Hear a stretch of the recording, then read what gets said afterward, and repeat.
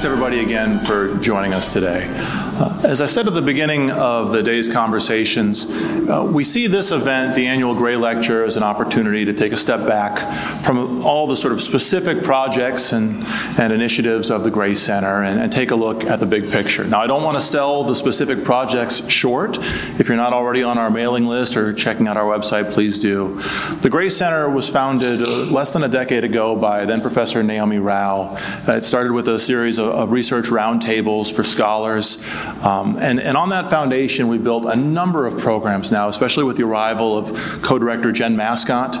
Professor Mascott has started everything from our Separation of Powers Clinic to our Congress-facing project, the Article I Initiative, and much more. So the Gray Center does a lot of things, and if you're not already familiar with them, I hope you will become familiar with them. And in all of those things, one of our dearest advisors, most helpful advisors, has been the aforementioned Ron Cass. Ron has been part of the Gray Center from the beginning, and we're very lucky for that. He's advised us on basically every aspect of what we're doing, and it's always good advice, and it's made the Gray Center much better than it would have been in his absence. Thank you. So when it came time to plan this year's lecture, and Secretary Scalia kindly agreed to give the lecture, we thought there could be nobody better to introduce Secretary Scalia than Ron, based both on his role at the center, but also his longstanding friendship with the late Justice Scalia and the Scalia family. So now I've introduced the introducer. Ron, would you please introduce Jean Scalia?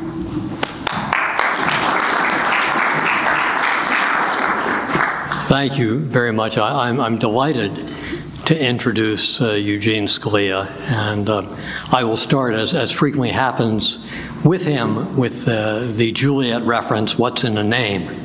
Obviously, he was named after Eugene, Oregon, despite the fact that Eugene is also his grandfather's middle name. But I thought I would talk a little bit about Oregon and its importance to the family.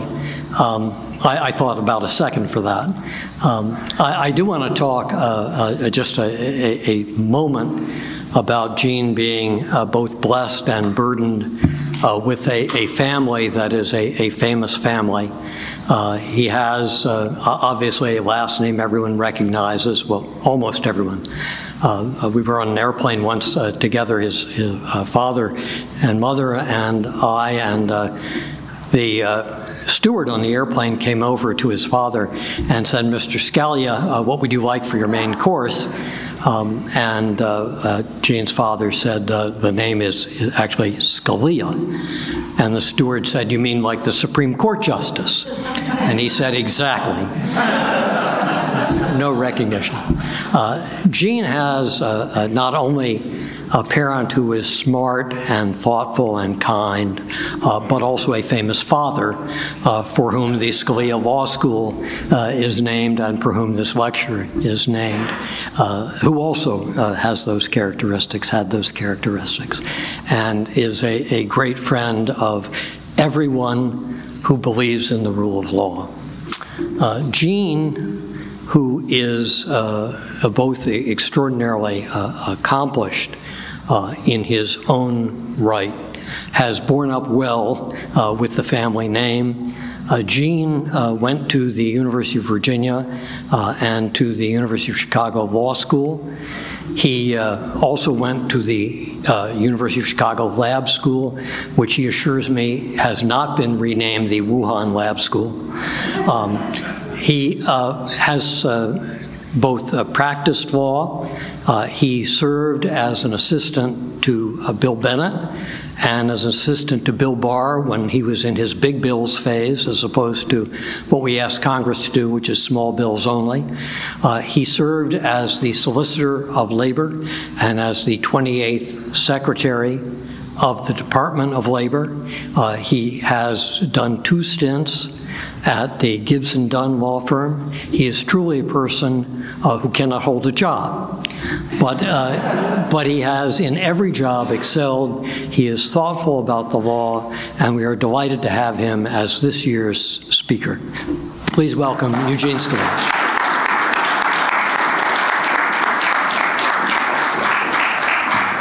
Hopefully that was short enough. Thank you, Ron. Thank you for that introduction. Thank you for your friendship to my family, to my father, and your continuing friendship to my mother. That means a lot to the Scalia family. With respect to the name, yes, often pronounced Scalia, less so these days. But I used to tell my dad when people would ask me, when they would call me Scalia, I would say, no, I'm Scalia. I would tell my father, I would tell him, the justice is Scalia. He liked that. Well, it's an honor to deliver the second annual Gray Lecture. Boyden Gray has had an outsized influence on the understanding and the practice of administrative law as a government official, in private practice, and now as a benefactor and guiding inspiration to the Gray Center for the study of the administrative state at the Scalia Law School. And for those who missed it, outsized influence is high praise for a man who's 6'6". Boyden is someone I've admired since returning to Washington to practice law 30 years ago.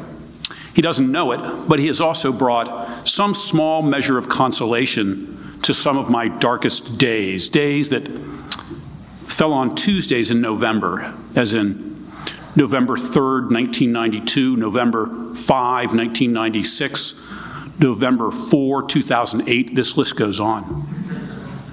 On those days, I've been gladdened by the wisdom that Boyden shared with me years ago. I think it might have been after the 1992 election when he and I were both contemplating returning to private practice and the very different policies that the new administration might pursue. And he said, "Gene, God bless the man who regulates my client." And I knew it was wrong, but it lifted my spirits. And so it's an honor to give a lecture dedicated to a jurist who's been such an important figure in the nation's capital all my adult life. And of course, it's a privilege to speak at this event hosted at the Scalia Law School. The law school adopted my father's name not long after he died, and as some of you know, it was a rocky start. For a few days, the school was the Antonin Scalia School of Law, which yielded the acronym ASSOL.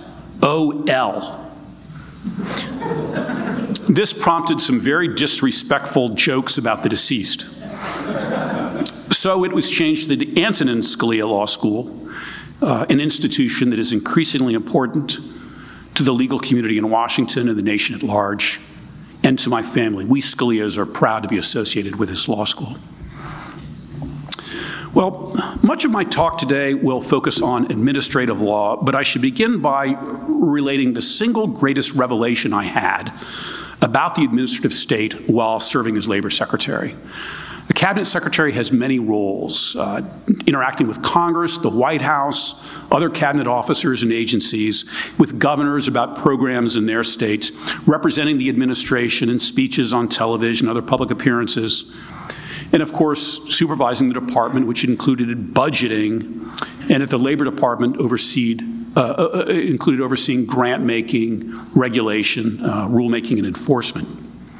I had experience with many of these activities in a prior job at the department, but grant making was new to me. And over time, I came to realize that the days on the job, my best days of the job, the days that I enjoyed most, and where I felt best about what I was doing, was the days that I announced grants. The lion's share of the department's budget goes to worker training, often in compelling circumstances, for young people entering apprenticeships, or people overcoming substance abuse, or exiting the criminal justice system. And of course, it's an age-old rule of good government that you don't disperse money without taking credit for it. And so when the department announced significant grants, I often traveled to a small or medium-sized city to meet with the group receiving the grant. We were joined by local civic and business leaders who often had been working closely with the grant recipient for years. And because a cabinet secretary was coming to town, the local media would be there too. And at these events, I was with well-meaning people engaged in well-intentioned work, and I was addressing something important, and I was treated very, very well. The grant recipients were appreciative, Plus, they might have had a grant application pending for the coming fiscal year. I came away from these events with two thoughts. First, and I'm a limited government kind of guy, first I thought, that felt so good, I want to do it again. And second, I realized this is dangerous. That warm feeling I was experiencing is felt by nearly every cabinet secretary, senator, congressman who's handing out money, and undoubtedly it's one reason our government is so large. Well, on becoming secretary, I was immediately and acutely aware that in various circumstances, courts had a duty to defer to my interpretations of ambiguous statutes and regulations. That felt very good, too. After nearly 30 years as a litigator, judges had to finally defer to me. One of my father's most criticized decisions was the Auer case, where he wrote an opinion for the court giving deference to an interpretation put forward in an amicus brief filed by the Secretary of Labor. My father later regretted Auer, but when I became secretary three years after he died, I looked on Auer as his own prescient vote of confidence and best wishes for my tenure. Well, I've always been ambivalent about the Supreme Court's deference jurisprudence, and as secretary, that ambivalence continued. On the one hand, I had good reasons to like deference as secretary. It strengthened our hand and our ability to achieve the administration's goals. I also saw a valuable role it could play in bringing national uniformity to confused areas of the law. I adopted two rules partly for that reason. A rule distinguishing independent contractors from employees for purposes of the wage and hour laws, and a rule setting forth when, under those same laws, two companies were the so-called joint employer of a worker, so that each was responsible for ensuring the minimum wage and overtime were paid. Who's an independent contractor and when a company is a joint employer are important questions under the Fair Labor Standards Act, but the Supreme Court hasn't addressed those subjects for decades in decisions that today arguably raise as many questions as they answer. As a consequence, companies with nationwide operations find themselves contending with appellate case law that varies by circuit, and with opinion letters and other guidance documents from the Labor Department that themselves are sometimes unclear or in conflict. I adopted rules on both these subjects to bring clarity and consistency to the law and to approach those subjects in a way that I thought reflected the right view of law and policy. Well, there's a coda to both those rules that reflects a problem that has developed under Chevron. It's a problem that I suspect has contributed to the Supreme Court's increasingly negative view of deference doctrines. After I left office, my successor immediately set about undoing both of those rules. In the case of independent contractors, proposing a new rule with a diametrically opposed approach. And so while I looked to those rulemakings to promote clarity and consistency, the aftermath shows how courts' deference to agency interpretations can actually have a destabilizing effect. Today, presidents unable to enact their agendas through legislation look to administrative agencies to get the job done, and deference doctrines help them along. Over time, each new administration learns from its predecessors, and each becomes swifter and more adept at identifying the legal positions it wants and issuing rules and decisions to implement them. One of the principal rationales given for deference doctrines is agency expertise, but over the years, it's become crystal clear to the justices that it's not expertise that's driving agencies' flip-flopping interpretations of the law.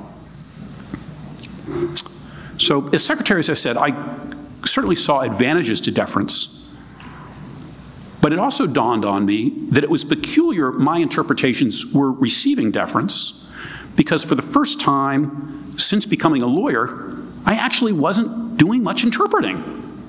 Other people were doing the interpreting, and I was making policy decisions without much attention to statutory language at all. Quite often, I realized my job was to pick and choose, in a thoughtful way, but to pick and choose among a menu of options served up by staff. What the law said was one factor in determining that menu. But I tended not to give that factor much thought because it was the responsibility of the department's solicitor's office to verify that the options I was given were legally viable. Part of effective management, I believe, is insisting that others do their jobs well, and then showing some deference to their exercise of that responsibility, so long as consideration of the matter doesn't raise doubts in your mind. So certainly there were times as secretary that I posed legal questions, more than most labor secretaries, I am sure. But you can't be a good labor secretary if you're also trying to be the labor solicitor. I'd already had that job. Someone else had it now, and I wanted her to perform it, to do it well, and to enjoy it. And she did. Plus, to be honest, I didn't really want to do interpreting. I'd been a lawyer for nearly 30 years. Finally, I was the client. It was my turn to make others do the hard work, reject their advice, and blame them when things went wrong. So, does it tell us anything about Chevron deference and other deference doctrines that the officials whose interpretations receive deference seldom actually interpret? At minimum, seen this way, Chevron deference is a misnomer. You don't ordinarily speak of deferring to someone's performance of something they didn't even do. In reality, the object of the deference is a policy choice, often dressed up with a legal explanation by agency lawyers after the fact. Also, deference canons require that for an interpretation to be authoritative, it come from an official with a certain level of stature, the secretary or an agency head. But the people doing the interpreting are typically officials at a lower level to which deference supposedly is not given. And the problem runs deeper. So far, the process I've described might suggest that the decider, the agency head, and the lawyers are all rowing together so that the interpretation the lawyers scribble down after the decision meeting reflects the view they held of the law at the time they came and presented the options to the decider. But that's not always the case. So let me add the following to the process that I've been describing, with the important caveat that it does not describe my process. For my part, I did read statutes, I edited draft rules, I read rulemaking comments to make sure I saw different sides of an issue and saw where my staff and I might be wrong, and I never took a position that I thought was wrong legally. But all that said, many agency heads not only don't interpret at times, they're actually indifferent to or even contemptuous of the right legal answer. As I've said, agency heads make policy choices, and many factors influence those choices. The president's goals, of course, are a major factor. So may be the strongly held views of a certain committee chair with responsibility over a department's budget. And media attention, for some, or the agency head's perception of how his action will be portrayed by the media and the implications for his career down the road.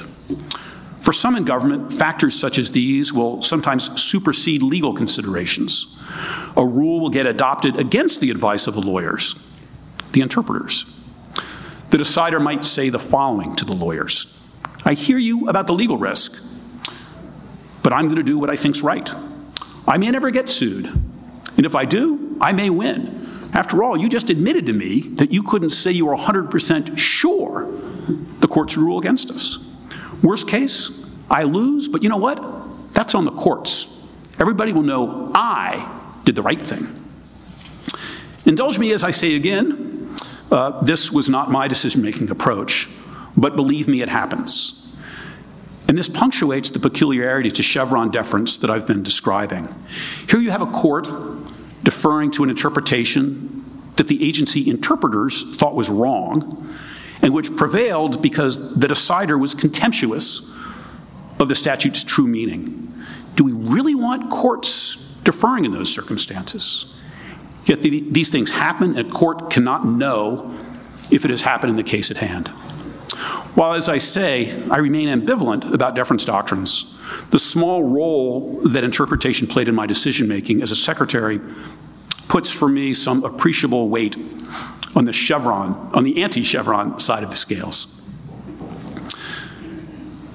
Well, in speaking about rules I adopted while secretary, I should mention the one that was vetoed by the president 10 days ago. On the surface, you wouldn't think that this rule would arouse such passion. It was issued under ERISA, and it was titled Financial Factors in Selecting Plan Investments. It had a simple message.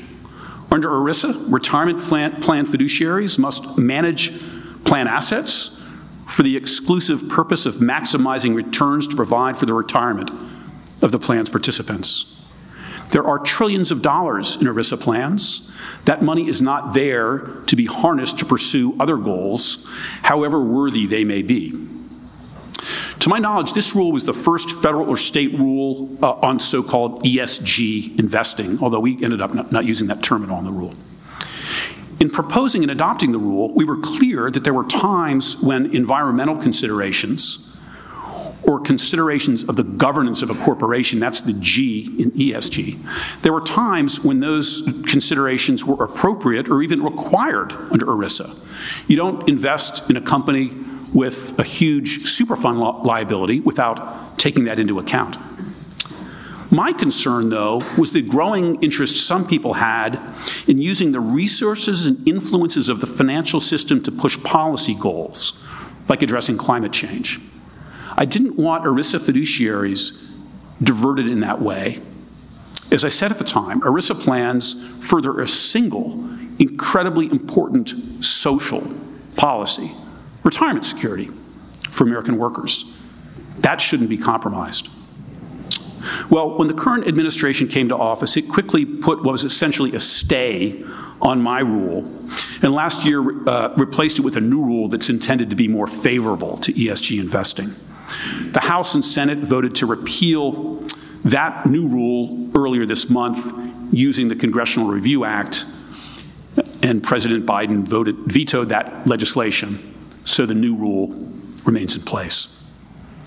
The debate over these two rules has been distorted. The rule I adopted did not bar consideration of environmental and governance considerations when relevant to the economic value of an investment. And the replacement rule, while it's meant to promote ESG investing, was limited in how much it could depart from my rule because my rule tracked the statute. I take no position on the legality of the new rule, but in the course of its rulemaking, the administration realized that ERISA required it to dial back the rule it had initially proposed. So there's been a good deal of regulatory activity in this area since my department proposed our rule less than 3 years ago. This includes a controversial proposal by the Securities Exchange Commission to mandate costly climate disclosures, as well as new laws in a number of states to restrict activities in those states by financial institutions that are perceived as boycotting certain industries, like oil and gas or firearms manufacture. These state laws reflect that in the last couple of years, people right of center have recognized that they, too, have levers they can pull in the financial system. Some might say progressives are getting a taste of their own medicine, and they deserve it. I see that point. But my original worry was the distortion of our financial system by those using it to pursue policy goals and the collateral impact on people like retirees who depend on the integrity of the financial system. The ultimate goal must be to stop this distortion, not to counterbalance it.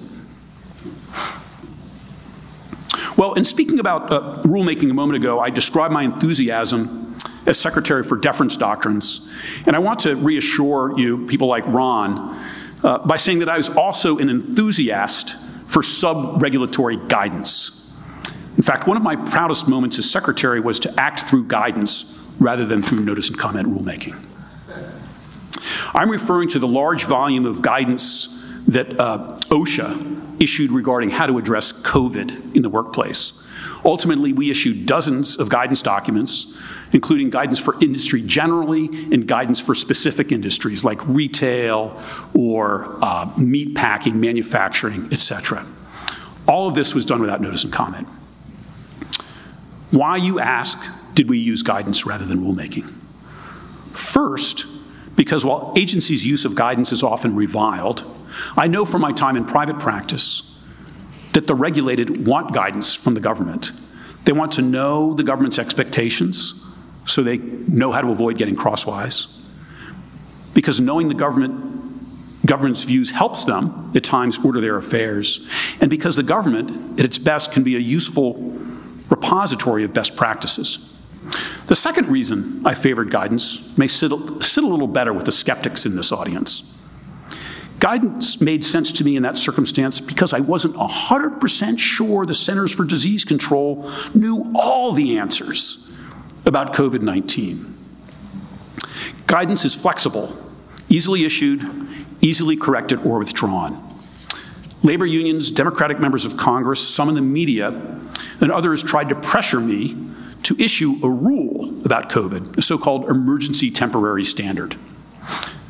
But I believed that a rulemaking would divert our time and energies, as well as employers, workers, and unions. And I believe that given how fluid and incomplete our understanding was of COVID-19, any rule we issued that had specific, meaningful standards would likely become outdated within weeks. Well, after I left office, I had a rare privilege that we should all get to enjoy occasionally. I got to see someone else face the same choice I did, make the opposite decision, and fail spectacularly. For the first part of 2021, the Biden administration followed the policies we had put in place. But as you know, in September of that year, the president announced that OSHA would adopt an emergency temporary standard requiring companies to require employees to get vaccinated. As I had expected, preparing that rule was time-consuming. There was an immediate, widespread litigation that further occupied the time and resources of the department. And even as those cases made their way to the Supreme Court, evidence was emerging that existing vaccines were becoming less effective against new variants. As you know, the Supreme Court rejected OSHA's COVID rule in a 6-3 decision that was the Supreme Court's last decision to apply the major questions doctrine without naming it. Well, those had been a bad few months for the department, and it ended with OSHA effectively having less authority than before it adopted the rule. I had believed, and still do, that OSHA had an important role in addressing COVID in the workplace. But the thrust of the court's decision was that in most workplaces, COVID was not an occupational hazard that OSHA had authority to regulate. Excessive assertion of agency authority had resulted in less of it. Other agencies today that are contemplating pushing the envelope should take note. Well, as this reflects, I'm a believer in agency guidance in some circumstances, used properly. But the abuse of agency guidance is arguably the most important, overlooked problem in administrative law. Right now, the Supreme Court and lower courts are thoughtfully re-examining many aspects of the relationship among administrative agencies, the regulated, and the courts. The reviewability of agency guidance belongs on that list, and I'd like to spend a few minutes talking about it. The guidance that my department issued on COVID-19 was truly meant to inform and guide. We did not intend to bind or coerce, in part because we did not intend it as final. We knew that our recommendations might change within weeks. Whether a document an agency issues is truly guidance, or whether instead it's a so-called legislative rule, and whether that document is reviewable in court, are notoriously slippery legal questions. The questions are seen as related. True agency guidance is a general statement of policy that is said to be non-binding, non-final, and non-reviewable. On the other hand, if it's binding, it's typically final and reviewable. In the real world, these distinctions courts use sometimes have little meaning. On occasions, sometimes supposedly non-binding, non-final agency actions can be as determinative of the conduct of regulated entities as expressly binding substantive requirements are. In fact, in some contexts, supposedly informal agency statements can be more determinative of private conduct, more coercive than substantive rules. The substantive rules can be challenged in court, but the more coercive at times, and at times more costly, supposed guidance typically cannot. 4 years ago, a professor at Yale Law School, Nicholas Perillo, published a thoughtful article that he presented as an empirical study of guidance. It was based on scores of interviews with regulators and with lawyers and regulated entities that appear before the regulators in an effort to understand why agencies use guidance and why guidance sometimes functions as if it's a binding rule. Perillo sees the results of his interviews as a partial rebuttal to the belief that agencies intentionally use guidance as a backdoor way to regulate without the rigors of rulemaking, which includes allowing notice and comment and, as I've said, being subject to judicial review. Perillo says this skeptical view of guidance is preoccupied with, quote, accusation and blame. And the foremost scholar associated with the view was a professor at this law school, Robert Anthony. Anthony joined the faculty in 1983, 4 years after the law school was founded. Just prior to that, he had actually succeeded my father as the chair of the Administrative Conference of the United States. As a young associate working on my first challenge to supposed agency guidance, I took inspiration from Anthony's work, including an article with the title, "Well, you want the permit, don't you?" Like its title, the article wonderfully captured some of the incredibly effective regulatory pressures agencies can employ. The Gray Center is new, but it carries forward a proud tradition that dates to this law school's earliest days. But let me return to the Perillo article. Perillo does not deny that guidance sometimes is used as backdoor regulation.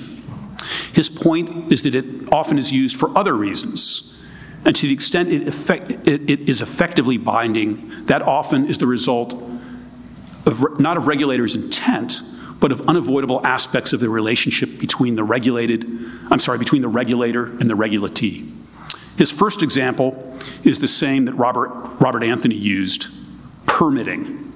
When a statute requires entities to, quote, seek the affirmative assent of the agency in order to attain some benefit, he writes, quote, and if the agency's decision is uncertain and subject to delay, the incentive to follow whatever the agency wishes appears to be overwhelming.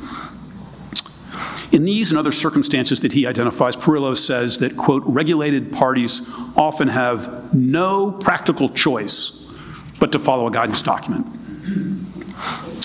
So, in my remarks, I want to address something that Perillo's article does not, which is the implications of those observations for judicial review. As I said, whether an agency document is reviewable as final agency action is often determined in substantial part by assessing whether it purports to be binding. But Perillo, while he distances himself from Robert Anthony's skeptical view of guidance, confirms the concern that regulated entities sometimes feel they have no practical choice but to follow the overwhelming pressure to adhere to guidance. And yet, a legal challenge to those documents would be thrown out in many courts today on the ground that it's non-final agency action. Well, here's where I admit I have a bee in my bonnet about this issue, partly because of a case I once handled against the Commodity Futures Trading Commission. At the heart of the case was a supposed guidance document the CFTC issued regarding international swaps trading. The document concerned the so-called cross-border application of the Commission's swaps rules. The cross-border guidance was adopted through notice and comment, but it omitted the cost-benefit analysis required for substantive CFTC rules. This supposed guidance took up 78 pages in the Federal Register. At the time it published the document, the Commission actually issued an exemptive order that gave parties, quote, transitional relief while they came into compliance with the new regime established by the supposed guidance. The chair of the agency told regulated entities that the best thing for them to do was to, quote, come into compliance with the guidance. The regulated entities were large banks, and I can assure you there was no way on earth they were going to deviate from the guidance if the court upheld it. You may be wondering, how did I manage to lose this case? I did not. I won on other grounds. But the court did find that this monstrosity was non-reviewable agency guidance. It did so by asking initially if the document had, quote, actual legal effect, quote, and by inquiring into the agency's own characterization of the document and whether it genuinely left the agency and its decision makers free to exercise discretion. End quote. As some of you know, if the agency says, well, you know, we reserve the right to arbitrarily deviate from what we're saying here, then courts say, oh, that's none of our business then. The court also found that the document was not finally determinative of the issues or rights it addressed. For reasons I'll spare you, I believe the court's conclusion was wrong, but it was not aberrational. The considerations I've just mentioned are commonly used by courts to deny review of supposed guidance documents. It's established law that to be subject to review under the APA, an agency document must be final agency action, and the most commonly cited Supreme Court decision on final agency action is the 1997 case Bennett v. Speer, where the court identified two necessary conditions. First, the agency's action must be the culmination of its decision-making process. It cannot be, quote, tentative or interlocutory. In other words, it has to be final agency action. But second, the action must be one by which, quote, rights or obligations have been determined or, quote, from which legal consequences will flow. You might ask, if the first part of this test asks whether agency action is final, isn't that the question? What's the second part of the test doing? It's a fair point. In the most recent Supreme Court decision to closely examine final agency action, it's the Hawks case, the court dropped a footnote saying that because the challenger met both parts of the test I've just described, the justices, quote, need not consider the challenger's argument that an agency action that satisfies only the first part of the test may also constitute final agency action. Obviously, this is an argument to be preserved in future cases, and lower courts should take note. Elsewhere in this opinion, Chief Justice Roberts described the second part of the Bennett test more capaciously than courts often do. As I said, prong 2 asks if, quote, rights or obligations have been determined or legal consequences flow. But the Chief Justice made clear that the door is open to a broader range of considerations. He described what he called a pragmatic approach, citing a 1956 decision where the agency document at issue, quote, had no authority except to give notice of how the agency interpreted the relevant statute. That order did, though, quote, warn every carrier that they would be taking certain actions, quote, at the risk of incurring criminal penalties. On that basis, that agency document was judged reviewable agency action. It was not necessary that the document be formally binding or that it actually change parties' legal rights itself.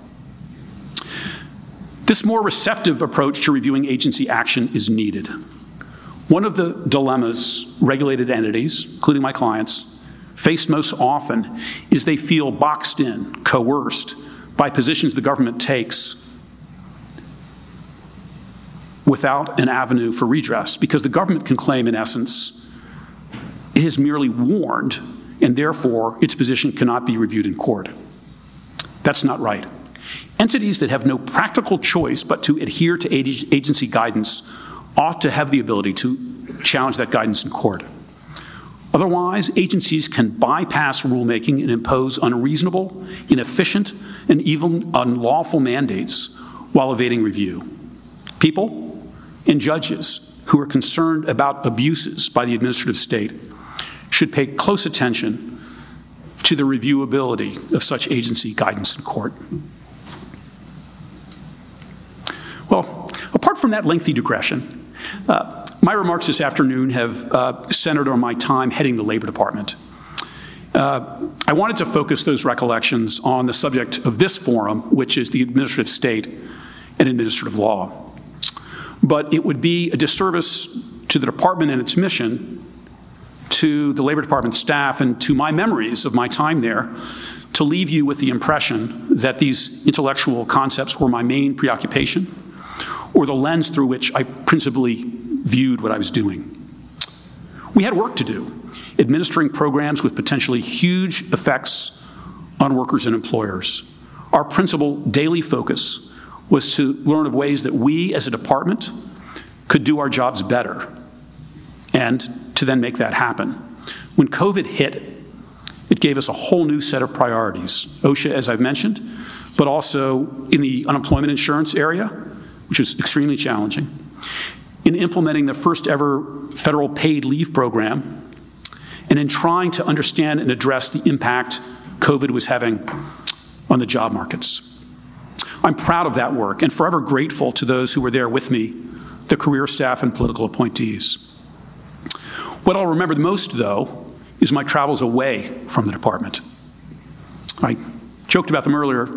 I will say more seriously.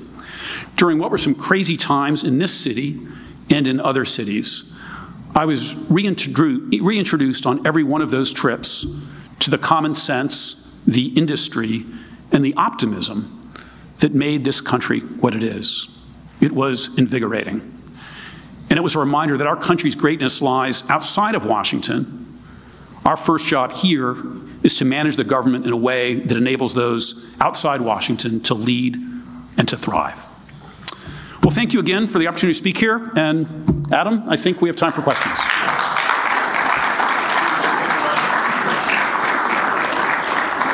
We do have time for a couple of questions if you'd like to ask. Again, raise your hand and the microphone will find you. Do you want me to call on people? Oh, sure, I got it. Okay. You're not going to ask me how you tell good guidance from bad guidance, are you? Thank you, Mr. Scalia, for being here. I have a more practical question for you. I've heard it described that trying to get a federal agency on board with your goals or the administration goals is like trying to drive an oil tanker. You cannot make any sudden movements. I'd be curious to know if that's a fair characterization. And then my second question, more accurately, is if you could make every single employee of an agency that you're being asked to lead, or a federal department you're being asked to lead, to read one book or have one experience or listen to one podcast, what is that one formative thing that you would try to inculcate in everyone through one assignment, one homework assignment you could give the whole crew on that oil tanker that would move it in the right direction, you would say, just an inch? Well, that would be Scalia Speaks, volume of my dad's writings, or the U.S. Constitution. It's not easy to turn an agency in the direction that the senior-most political leadership would like it to turn, but I believe that it can be done. I think it's essential in doing that to enlist the career folks there and have them help you as much as you can and they can. I think it's a serious mistake, actually, to come in to an agency, parachute in a few political appointees, and think that the 10 of you or the 20 of you are going to be able to achieve the work that you want to achieve in the course of your time there. I think that's a common mistake. I think there are actually some agencies now in Washington that are having difficulty achieving some of what their leadership wants to do because the leadership is trying to bring it all internally and cutting out people who've got the expertise and the experience to produce the work. So my view has always been, I'm going to get a lot more done enlisting, working with the career folks who've been there, who've got the expertise, who just need to be involved, than I will by just trying to do it with a small political team, which I think is a mistake some people make. So that's my answer to that, I think it's doable. I think, though, that there also has to be some resolve in management that's applied. There are tools that are available to government political appointees and leaders to manage the personnel of the department to help incentivize them to work with you. They're just also basic ways to approach morale, boost morale and the like, to incentivize and inspire people to work with you. I don't know if I succeeded, but those were my aims. I was also, I should say, blessed to have a Deputy Secretary, Pat Pizzella, who's an extremely experienced government manager and understood how to operate within the civil service system to achieve what we were trying to achieve. Last question. Question there. It's often said that guidance is not law, but if you, in a lot of agencies with enforcement power, if you don't follow the guidance, the enforcement actions follow pretty quickly. If the agency admits that either a penalty will be sought higher if you didn't follow the guidance, or that the guidance does bring more likely enforcement actions, shouldn't that be enough to be a real harm that the courts should then say, yeah, we can take it even if it's not final? Oh, sure. If the agency admits that transgressing its guidance document is a violation of law, and, for example, if it actually tries to prove up a violation by introducing its guidance as if it were the law, then it's dead in the water on the question of whether or not that's a document that should have gone through notice and comment. But agencies are, quite experienced in finding ways to include language saying, "Don't worry, this is just guidance. It's not binding. We may change our mind so it doesn't bind us and it doesn't bind you." And I think that the challenge is to identify those circumstances where those things are being said. But whether it's a matter of agency practice over the years or hardwired industry understanding of what they realistically can do, I think the challenge is to discern when, even despite all those disclaimers, it really is for all purposes functioning as law. And so this Hawks decision that I mentioned is one I like, and I want to give more attention because the court wasn't saying, well, did this document establish the legal standard against which you will be prosecuted? It instead said, wow, looks like this is a heavy-duty warning, and if you don't comply, you could face criminal penalties, and you're probably going to decide not to take that risk. It's reviewable. Oh, we have. Okay. Thank you very much.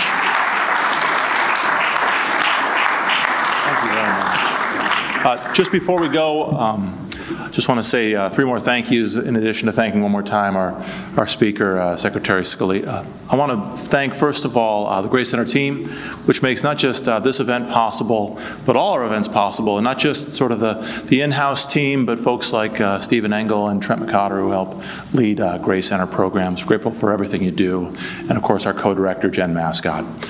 Second, I want to thank everybody who makes our work possible, the foundations and others who have supported the Gray Center's work. And first and foremost, of course, on this occasion, Ambassador Gray, who, of course, we not only named the center after, but this particular lecture series in particular. Boyden is a singular figure in Washington, not just because he's so tall, but because he's a singular mixture of government experience, really statesmanship, and he's committed to ideas. He's a real scholar, and he just loves America. And we're very, very grateful to get to do what we do in his name. So please join me in thanking him and all of our supporters.